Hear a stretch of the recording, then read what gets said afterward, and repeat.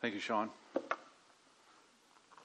Thanks for putting this together. I'm grateful for God laying this on your heart and the opportunity that this is for our church. And I hope that many of you, most of you, a lot of you take advantage of this. If you have a Bible, grab your Bible and turn to Colossians chapter 1. We're going to look at verses 24 through 27. And you'll note that it's kind of like halfway through a paragraph, and it's just so much in this paragraph to cover that I just can't do it. So we're going to cover some of it this morning. My hope in the midst of all of this focus squarely on the person and work of Jesus Christ as displayed on these pages in God's Word, even especially in Colossians, is that it moves our hearts and our minds and our very lives to be all the more focused on what God has done for us in Jesus and why that is truly everything for the manner in which we live out our lives now. We have our past, in the past, Christ in His life, death, and resurrection secured our salvation. And in our future, we have this glorious hope that we will be with God in His presence forever because of the righteousness of Christ given to us. And does that mean much to us in the now? And so my hope is that we see that, yes, it means so much to us in the now.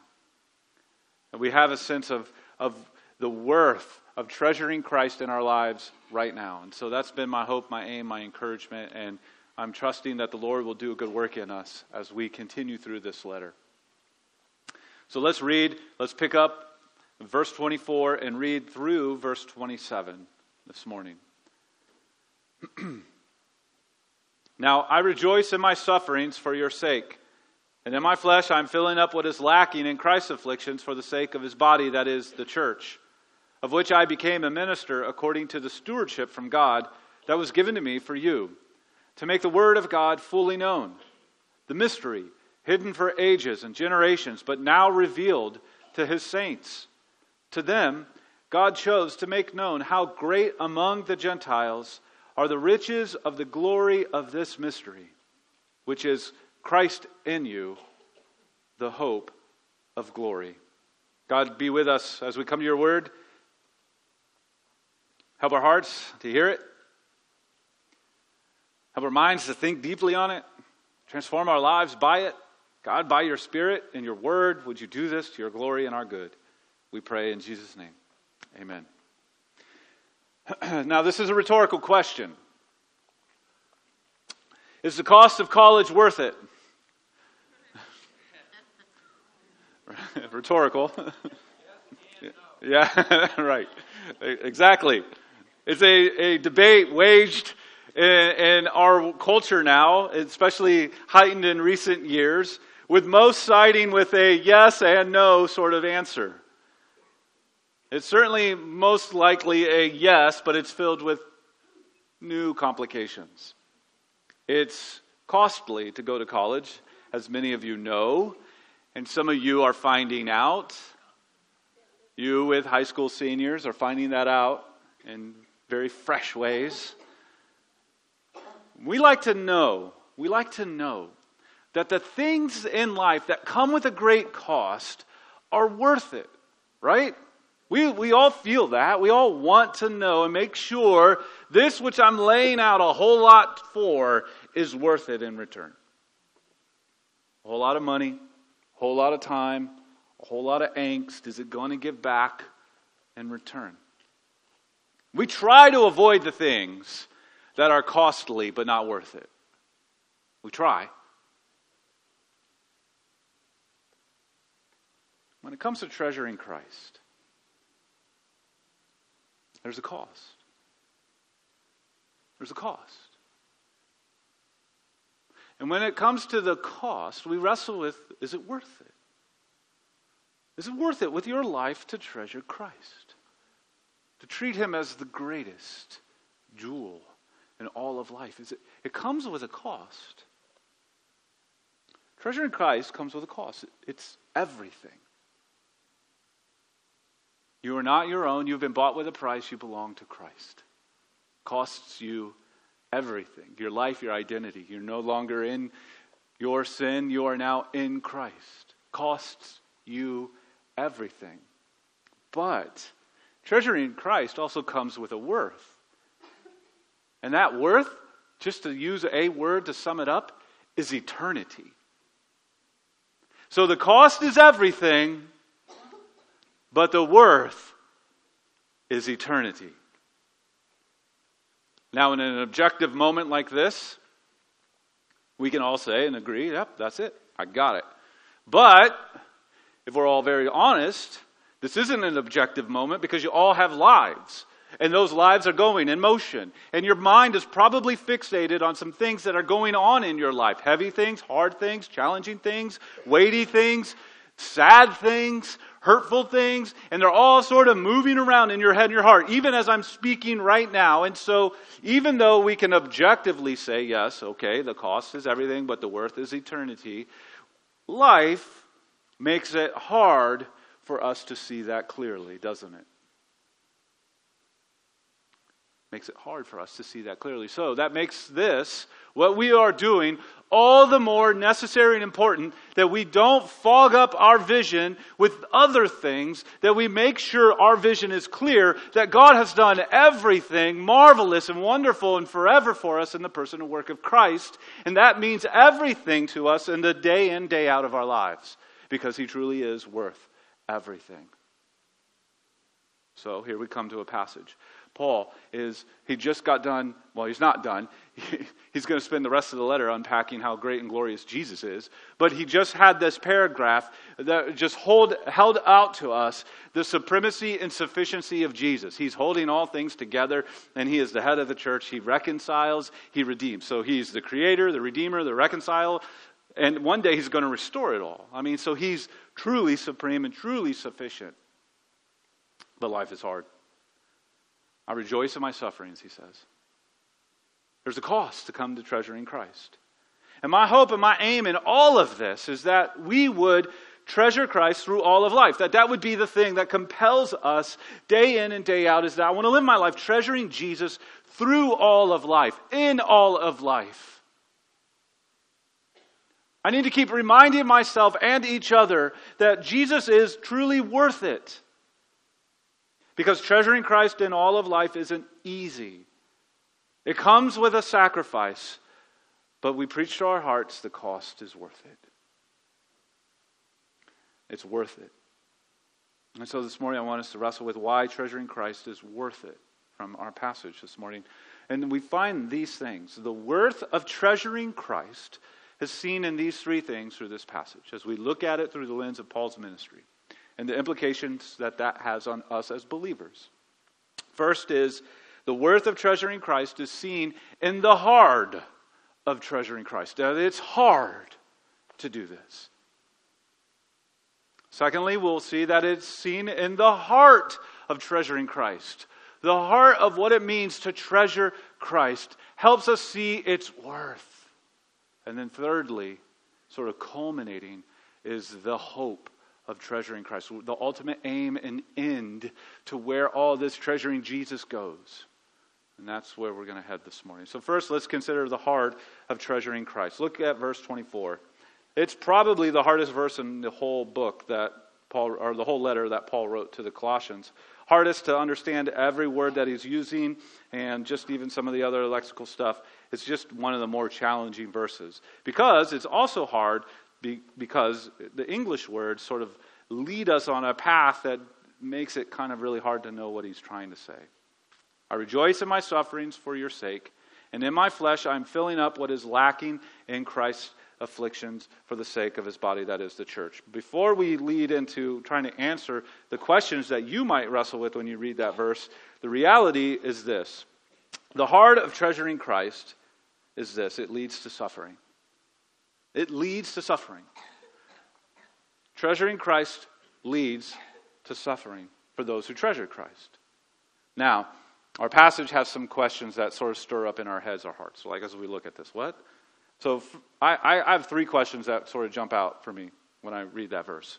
I kind of want to walk through just so that we have a better understanding of what he's saying. So that we can understand underneath all of this is that the heart of treasuring Christ is that it leads to suffering. So the first question is this. by what we read in verse 24, is Paul suggesting that Christ's work is insufficient? That something more needs to be added here? You see the word lacking, you see Paul saying he's filling it up. Like, is it to say that there's something in Christ that is lacking?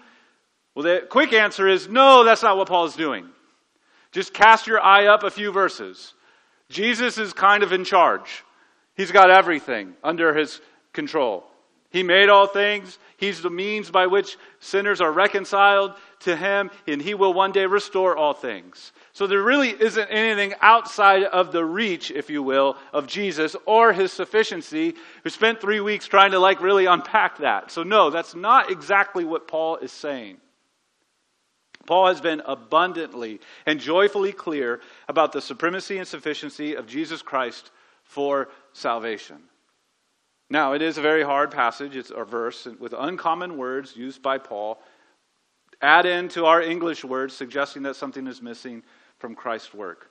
Rather than reading that and thinking that something is missing in Jesus, what Paul is getting at is saying that he is following the pattern of Christ, who was the suffering servant that we find in the Old Testament, who came and his earthly ministry was one of suffering. He gave up glory to put on humanity. He put himself under the very law that he gave. He had a body that ached. He was facing the temptation of sin. He had a body that was broken. He went to a cross. The entirety of his earthly ministry was one of a suffering servant. And that Paul, called into a very unique ministry of his own as an apostle, follows the pattern set forth by Christ.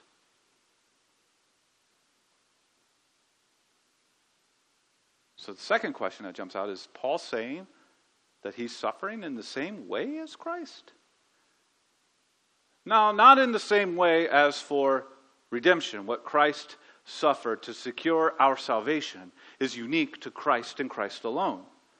It's more in the lines of this is what comes with the territory of bringing the gospel into the world via the ministry of an apostle that Paul has been called to.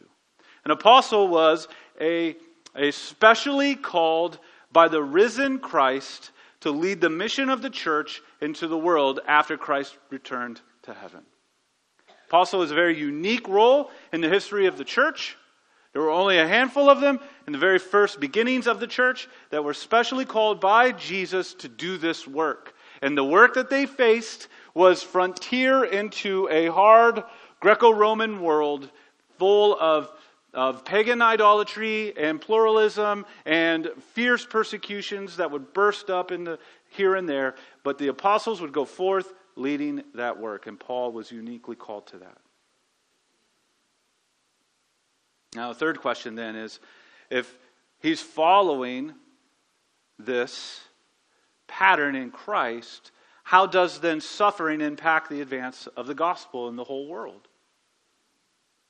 Well, here's where we see Paul embodying what is called by some scholars the cruciform life.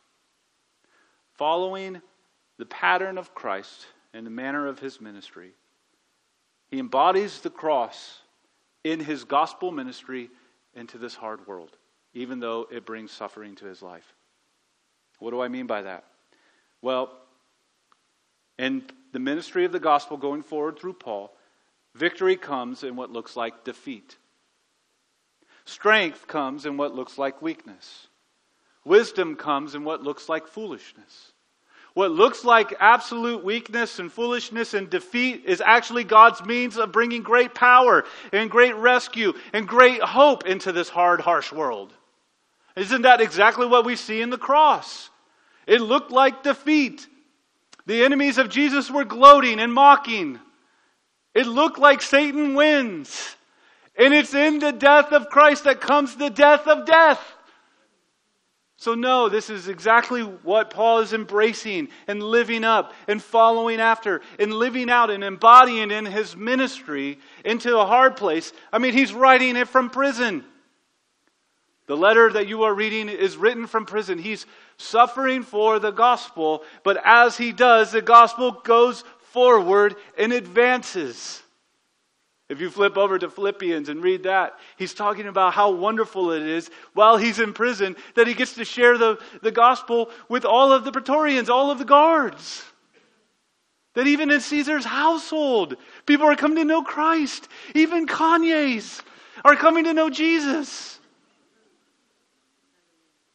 It goes forward, even in the midst of suffering. There's an old church father named Tertullian who said this: the blood of the martyrs is the seed of the church. That even in great suffering, the suffering that causes the death of beloved brothers and sisters whom we prayed for earlier in the service, is the seed of the church. It doesn't stop the advance of the gospel. What wonderful news. And this is the form of ministry that Paul is embracing and following. Now, there are implications, though, for the body of Christ. We, us, here, now, right now, should expect our treasuring Christ to be accompanied with some form of suffering. Some form of suffering.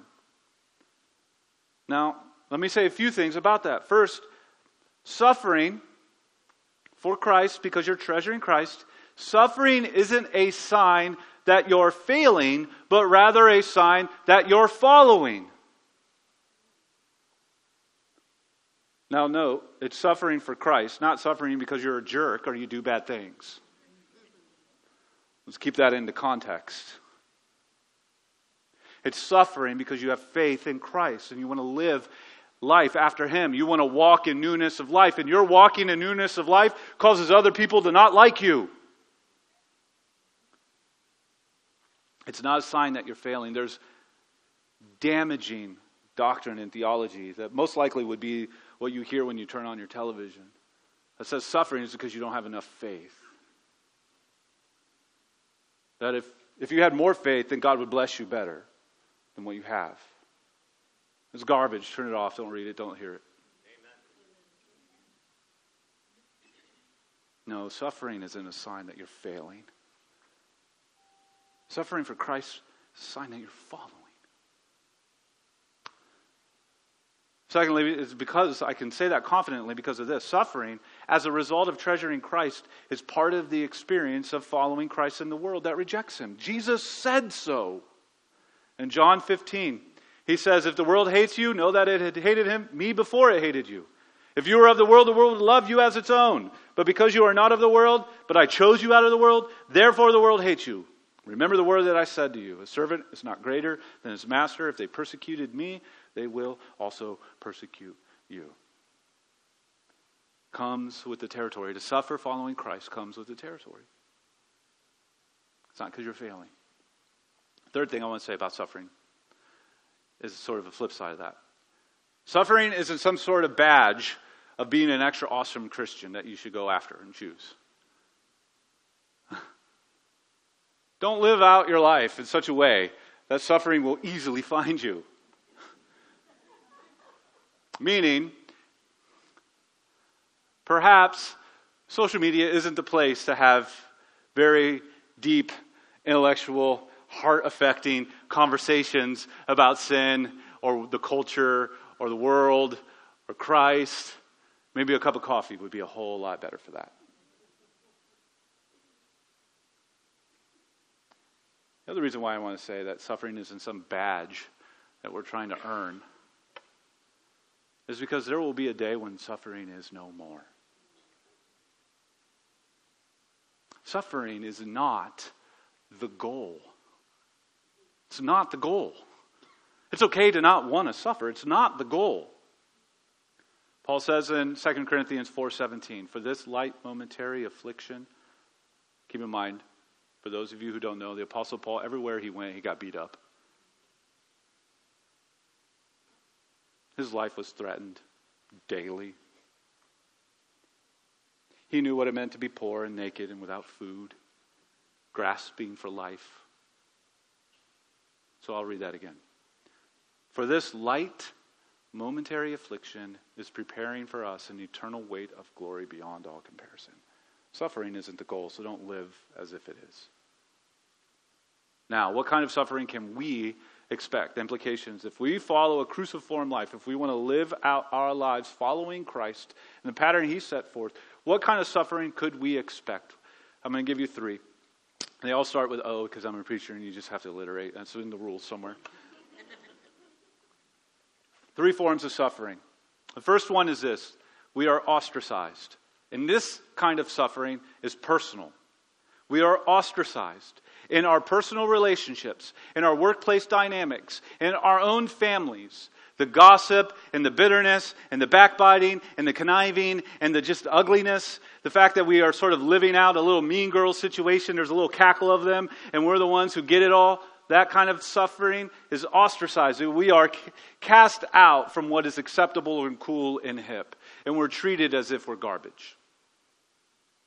That kind of suffering. Just simply because we want to follow Christ. Many of you in here probably have felt this, are feeling this even now. Maybe by your own blood. Maybe in the places where you work or in the places where you live. You feel this. You've experienced this. If you haven't, you will. If treasuring Christ is real in your heart and it starts showing up in the way that you live, this will come. Second one is this, obstacles. And these are more social constructs that we face if we are following and treasuring Christ. This is a more organized societal reaction to the Christian faith. It would be kind of like calling for tax-exempt status for churches to be revoked and other sorts of things that would cause the church or believers to feel some sort of pinch in the way that they live out their lives, making it all the more difficult. It's why certain states make it almost impossible for church plants to use public buildings like schools because those states have now said if you can't adopt to our view of gender and sexuality, then you can't use these places. It's those sorts of societal constraints that come just simply because we want to go about treasuring Christ. Now, these first 2, most of us, that's probably all we'll ever feel and experience. Even the young ones in here. Most likely, we won't really know that which we prayed for already in our service. And that's the third one, and that's opposition in the form of persecution. Opposition in the form of persecution. Where there are purposefully designed laws and edicts that forbid or make illegal the practicing of the Christian faith in any sort of organized way. So as to give the green light to the government, to the state, to then come with a heavy hand onto the people of God. We see that happening throughout the world. These are the kinds of suffering we can expect. In some form or another. Maybe 2 out of the 3 more likely than the third. But this helps us have a broader perspective on what it means to understand what following after Christ in this world can look like and feel like. It's hard. And it comes with its cost. It comes with a cost. You might have a loved one not want you at Thanksgiving this year. And it comes with a cost that maybe someday your tithe and your offering doesn't come with a deduction. And it might come with a cost someday where this couldn't happen.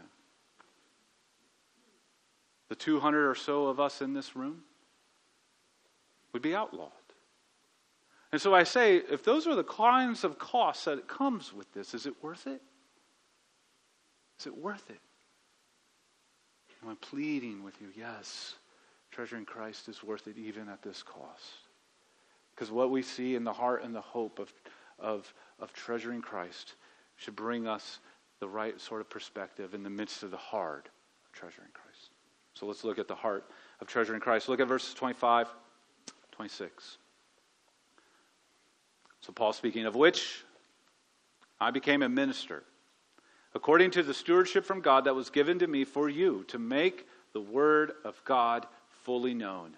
The mystery hidden for ages and generations, but now revealed to his saints. the heart of treasuring Christ is this. We get to join in and be a part of making mysteriously awesome news known. What an incredible kindness of God that we get to be a part of making mysteriously awesome news known. So in the gospel we see it is a mystery revealed. There is a mystery revealed in the person and work of Jesus Christ and the announcing of that through the gospel.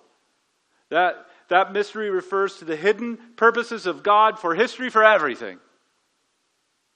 And the but now revealed means everything has changed. Something that's come along has brought great clarity to what was once mysterious.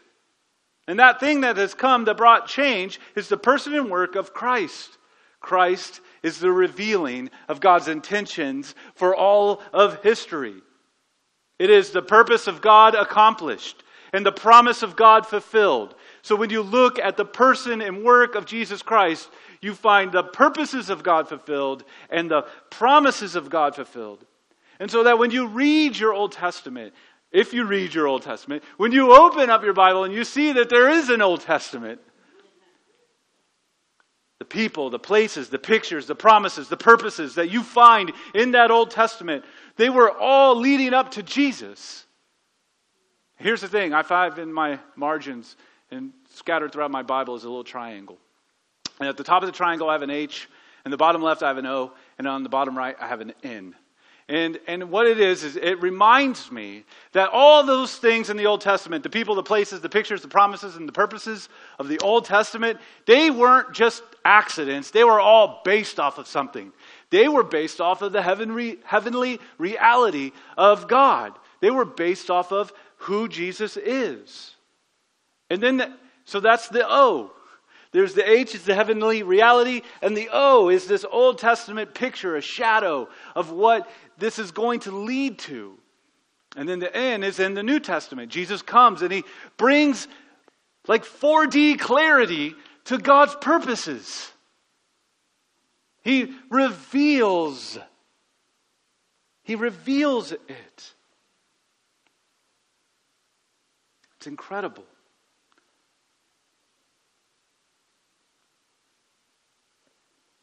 Genesis 3:15. Abraham, the Exodus, Mount Sinai, the Promised Land, David, the temple, the prophets, all of those were patterned after Christ and fulfilled by Christ. Those weren't accidents that God sort of used and shaped into accomplishing good purposes. They came to being because they were going to reflect a hint, a shadow of what then Christ would bring into the full. And it helps us see that the overarching narrative of God's Word reaches culmination in the person and work of Jesus Christ. Now, I put a lot of emphasis on that, but our church name is Trinity, and rightfully so. This, just because the focus goes on Jesus so often, doesn't mean we don't have God the Father and God the Spirit very much at work. No, this is Trinitarian. This isn't Jesus only.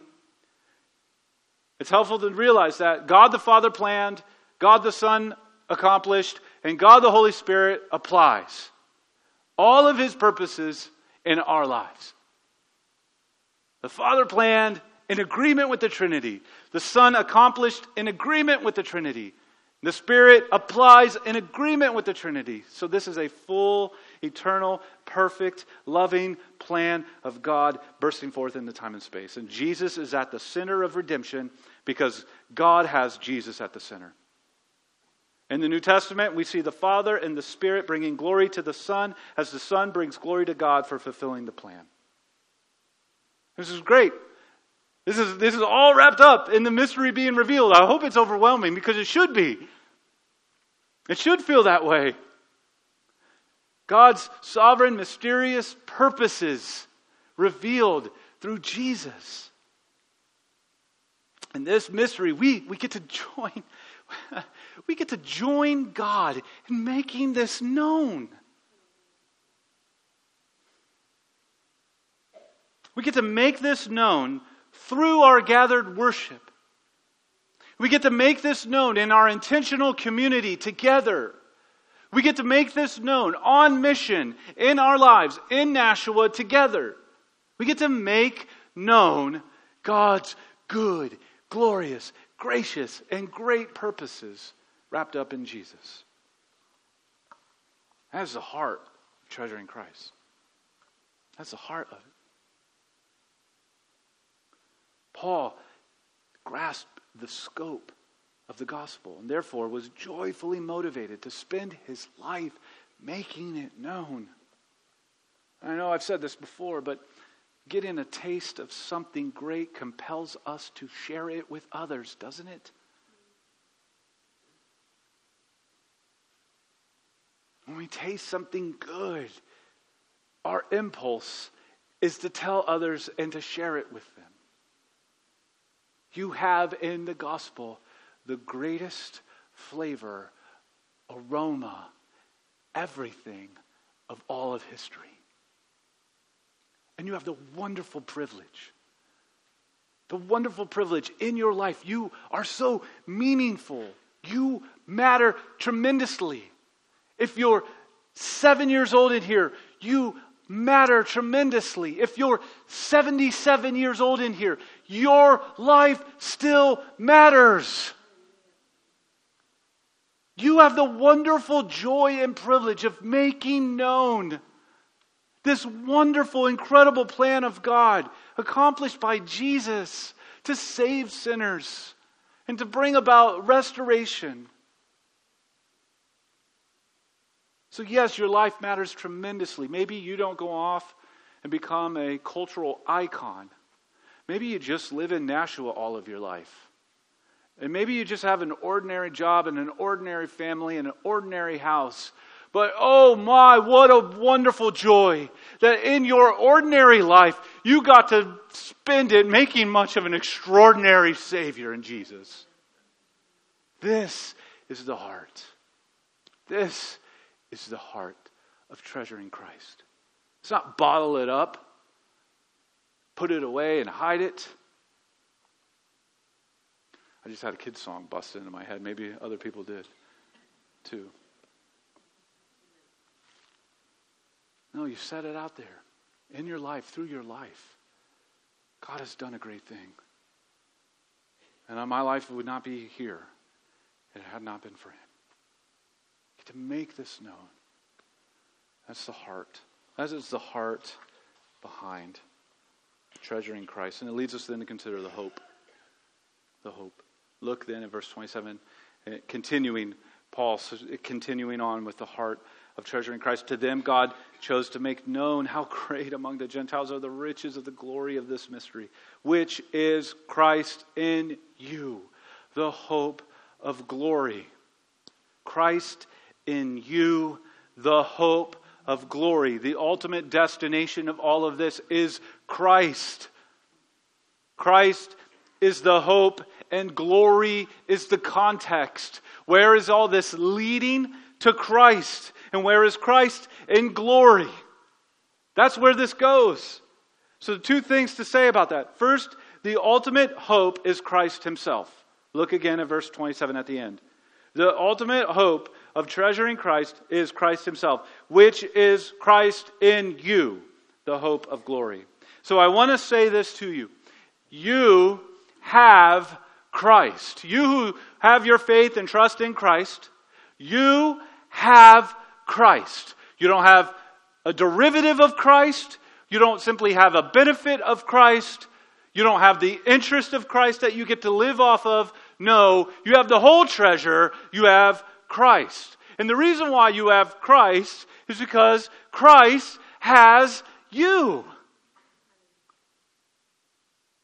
Christ in you. You have the supreme King of the cosmos. Because the supreme King of the cosmos has you.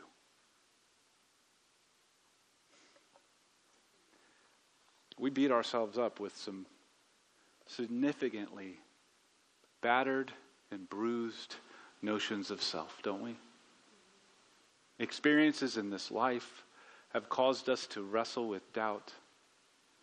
We struggle with our worth. We chase after things to give us a sense of identity or hope. I want to say to you who struggle with that, who feel that, who wish that you could filter your life in a different way that looks cooler or happier. I want to say to you that your hope is not found in what a broken world will say is good. Your hope is found in what a sovereign king has done to rescue you and to call you his and to give you himself. The world is harsh. Relationships are hard. The church is messy. Sin is present. Bodies fail. And guess what? Death comes to us all. Yet, in the midst of that, we have Christ because Christ has us.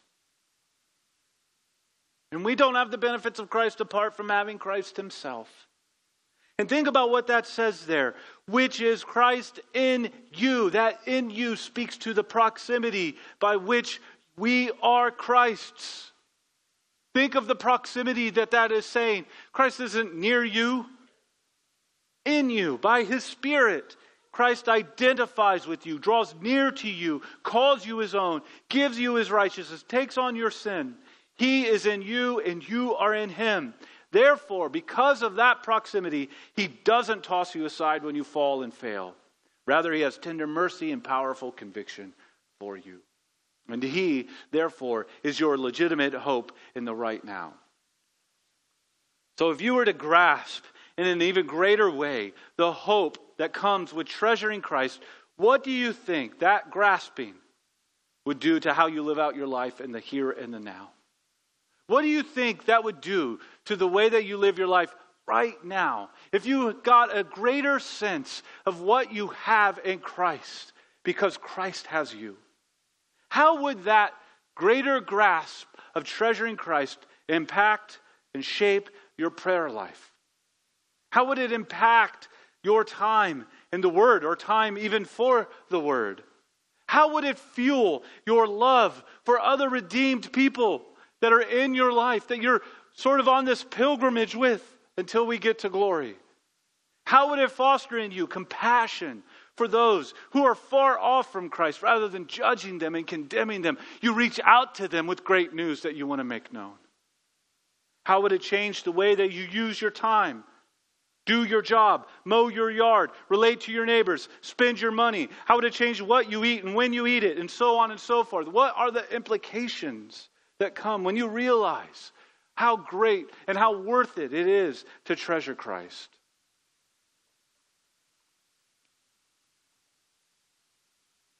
Would it not be enough to lift up hearts that are drowning in the doldrums of this life? Would it not be enough to bring focus, encouragement to those who are distracted and discouraged by the consequences of sin?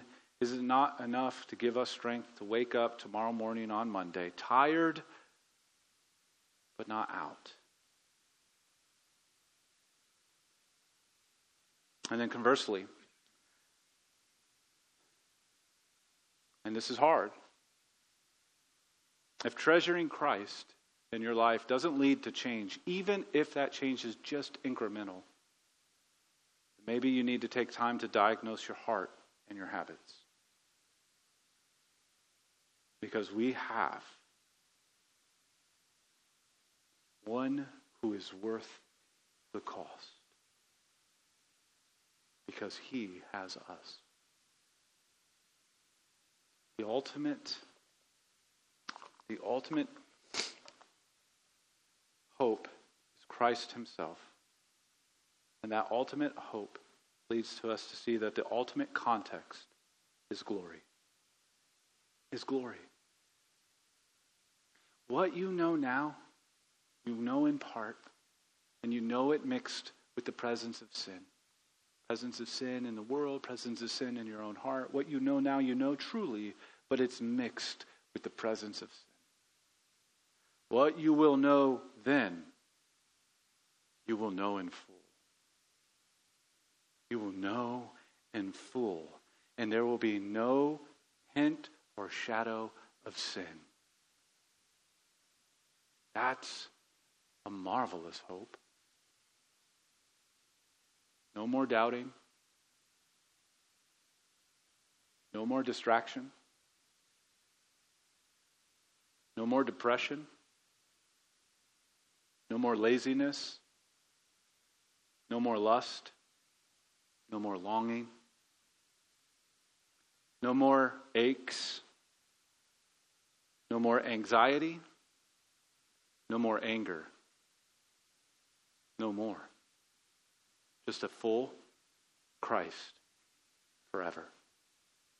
The hope of glory. Treasuring Christ will not be easy. It will come with a cost. But the heart, the hope of treasuring Christ helps us see how worth it is really in this life now. Let us be a people who take seriously the joy, the cost, the hope, the heart, treasuring Christ. Let's do that together. Let's pray. God, we thank you for your word, and we thank you for its truth. And we pray that even in hard passages that you would bring comfort and direction to our lives in the here and the now. And so would you press into us just what we have in Christ and how Christ has us, so that as we face the hard that is in this life, hard things that makes it challenging for us to go about treasuring Christ, may we be a people eager with a heart for treasuring Christ and fueled by this hope we have. We have Christ himself. God, may that bring timely encouragement to all of us in here. We pray in Jesus' name. Amen.